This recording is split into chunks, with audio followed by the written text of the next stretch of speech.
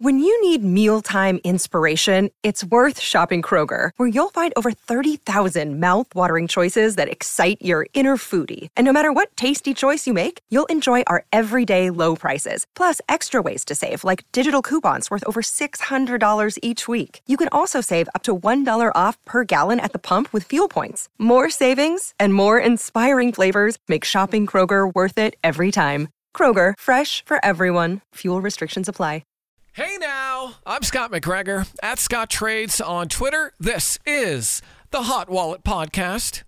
Just a few days after the SEC came after Coinbase, the Commodity Future Trading Commission, or CFTC, filed a lawsuit against the biggest exchange in the world, Binance.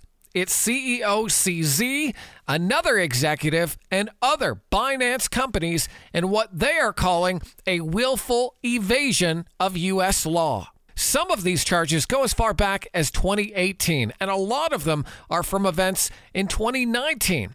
But regardless of the date, some of these are very serious allegations and could be the biggest shoe to drop for crypto exchanges since the fall of FTX.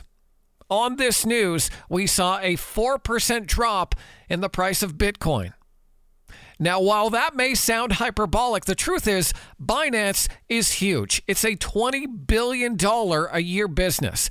It's one of the biggest exchanges in the world, and a win for the CFTC here could be huge, both politically and monetarily. The CEO of Binance, CZ, has a net worth right now at around $10 billion. But at one point, it was as high as $65 billion. One of the main allegations is that Binance allowed and even advised people to use a VPN, a virtual private network, to access their services from the United States to circumvent Know Your Customer laws in the U.S. They're also seemingly very angry that Binance became such a big player in derivatives and suggest that they broke the CFTC rules. They also allege that the terrorist group Hamas was sending low-dollar transactions as not to be caught money laundering, and some employees knew about this and turned a blind eye.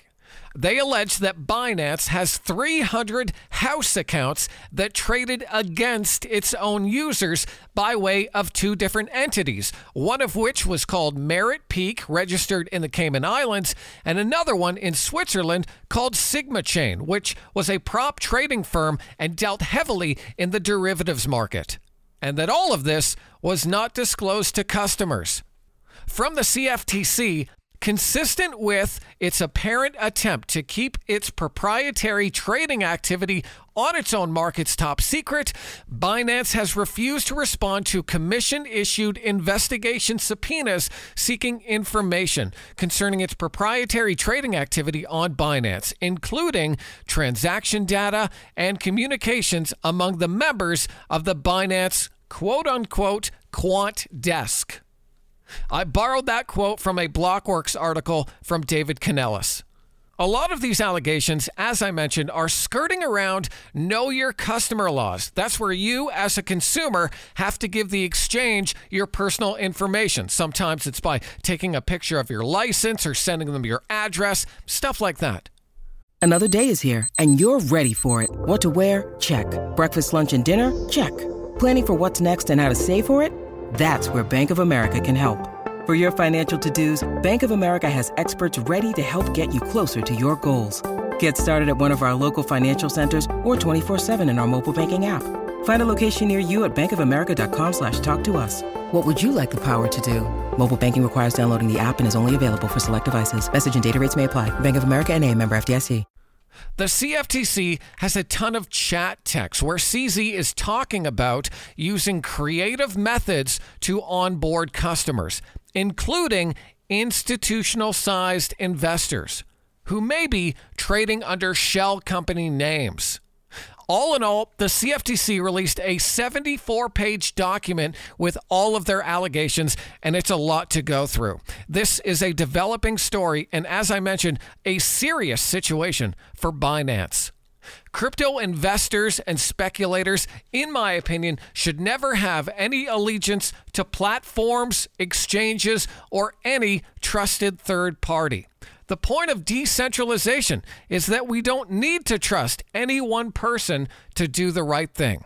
We trust that code is law and it doesn't change without a consensus from the community.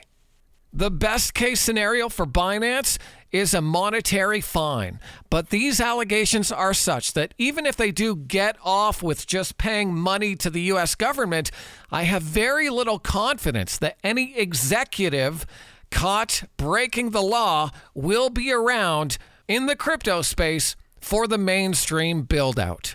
But it's not all bad news. There is a potential win for the sector in this situation. In its lawsuit, the CFTC clearly states that Bitcoin, Ethereum, Litecoin, and at least 2 other fiat-backed stablecoins like Tether and Binance USD are all commodities. This flies in the face of the SEC, which is trying to push the idea that Ethereum and anything that isn't Bitcoin is a security and should be under current U.S. security laws. So while we're continuing to see a huge crackdown on third parties in the crypto space, we're also getting a sense that there's an internal battle underway for who should really be in charge. Regulation by enforcement seems to be the new normal, at least until America figures out who's going to oversee this space.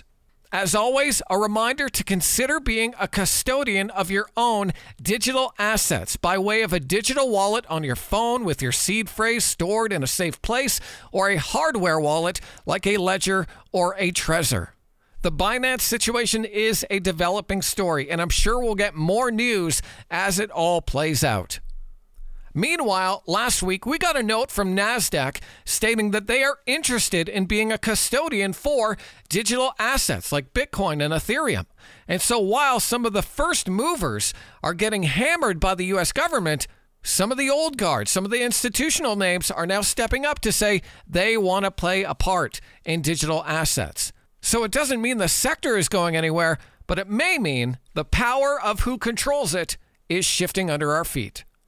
Thanks for listening to the Hot Wallet Podcast. Please share this with a friend if you found it helpful, and check out our back catalog for more shows. I'm Scott McGregor, at Scott Trades on Twitter. I'll see you in the metaverse. From the bottom, ain't no half-stepping. I'm the dog, I made it through so they don't ask questions. Long Beach, and it ain't no half-repping. Once a dog, always a dog, so they don't ask questions.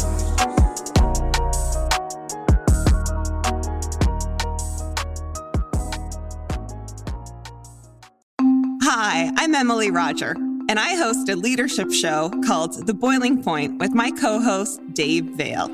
Together, we sit down with trailblazing entrepreneurs, thought leaders, and movement makers who are driving meaningful change in our world. The show is all about exploring the lives and perspectives of leaders who are making a difference. Join us for insightful conversations that challenge the status quo, spark new ideas, and inspire you to take action. Find us on Apple, Spotify, YouTube, or at boilingpointpodcast.com. The Podcast Super Friends is a monthly meeting of 5 podcast producers. Hi, I'm Katherine O'Brien from Branch Out Programs in Baton Rouge, Louisiana. I'm John Gay from Jag and Detroit Podcasts. I'm Matt Kundle from the Sound Off Podcast Network. I'm David Yaz from Pod 617, the Boston Podcast Network. And I'm Johnny Peterson from Straight Up Podcasts. Together, they form the Podcast Super Friends, an alliance of podcast masterminds sharing best practices, insights, and discussions to help make you a better podcaster. Follow or subscribe to the show on Apple Podcasts, Spotify, Google Podcasts, or at soundoff.network. Another Sound Off Media Company podcast.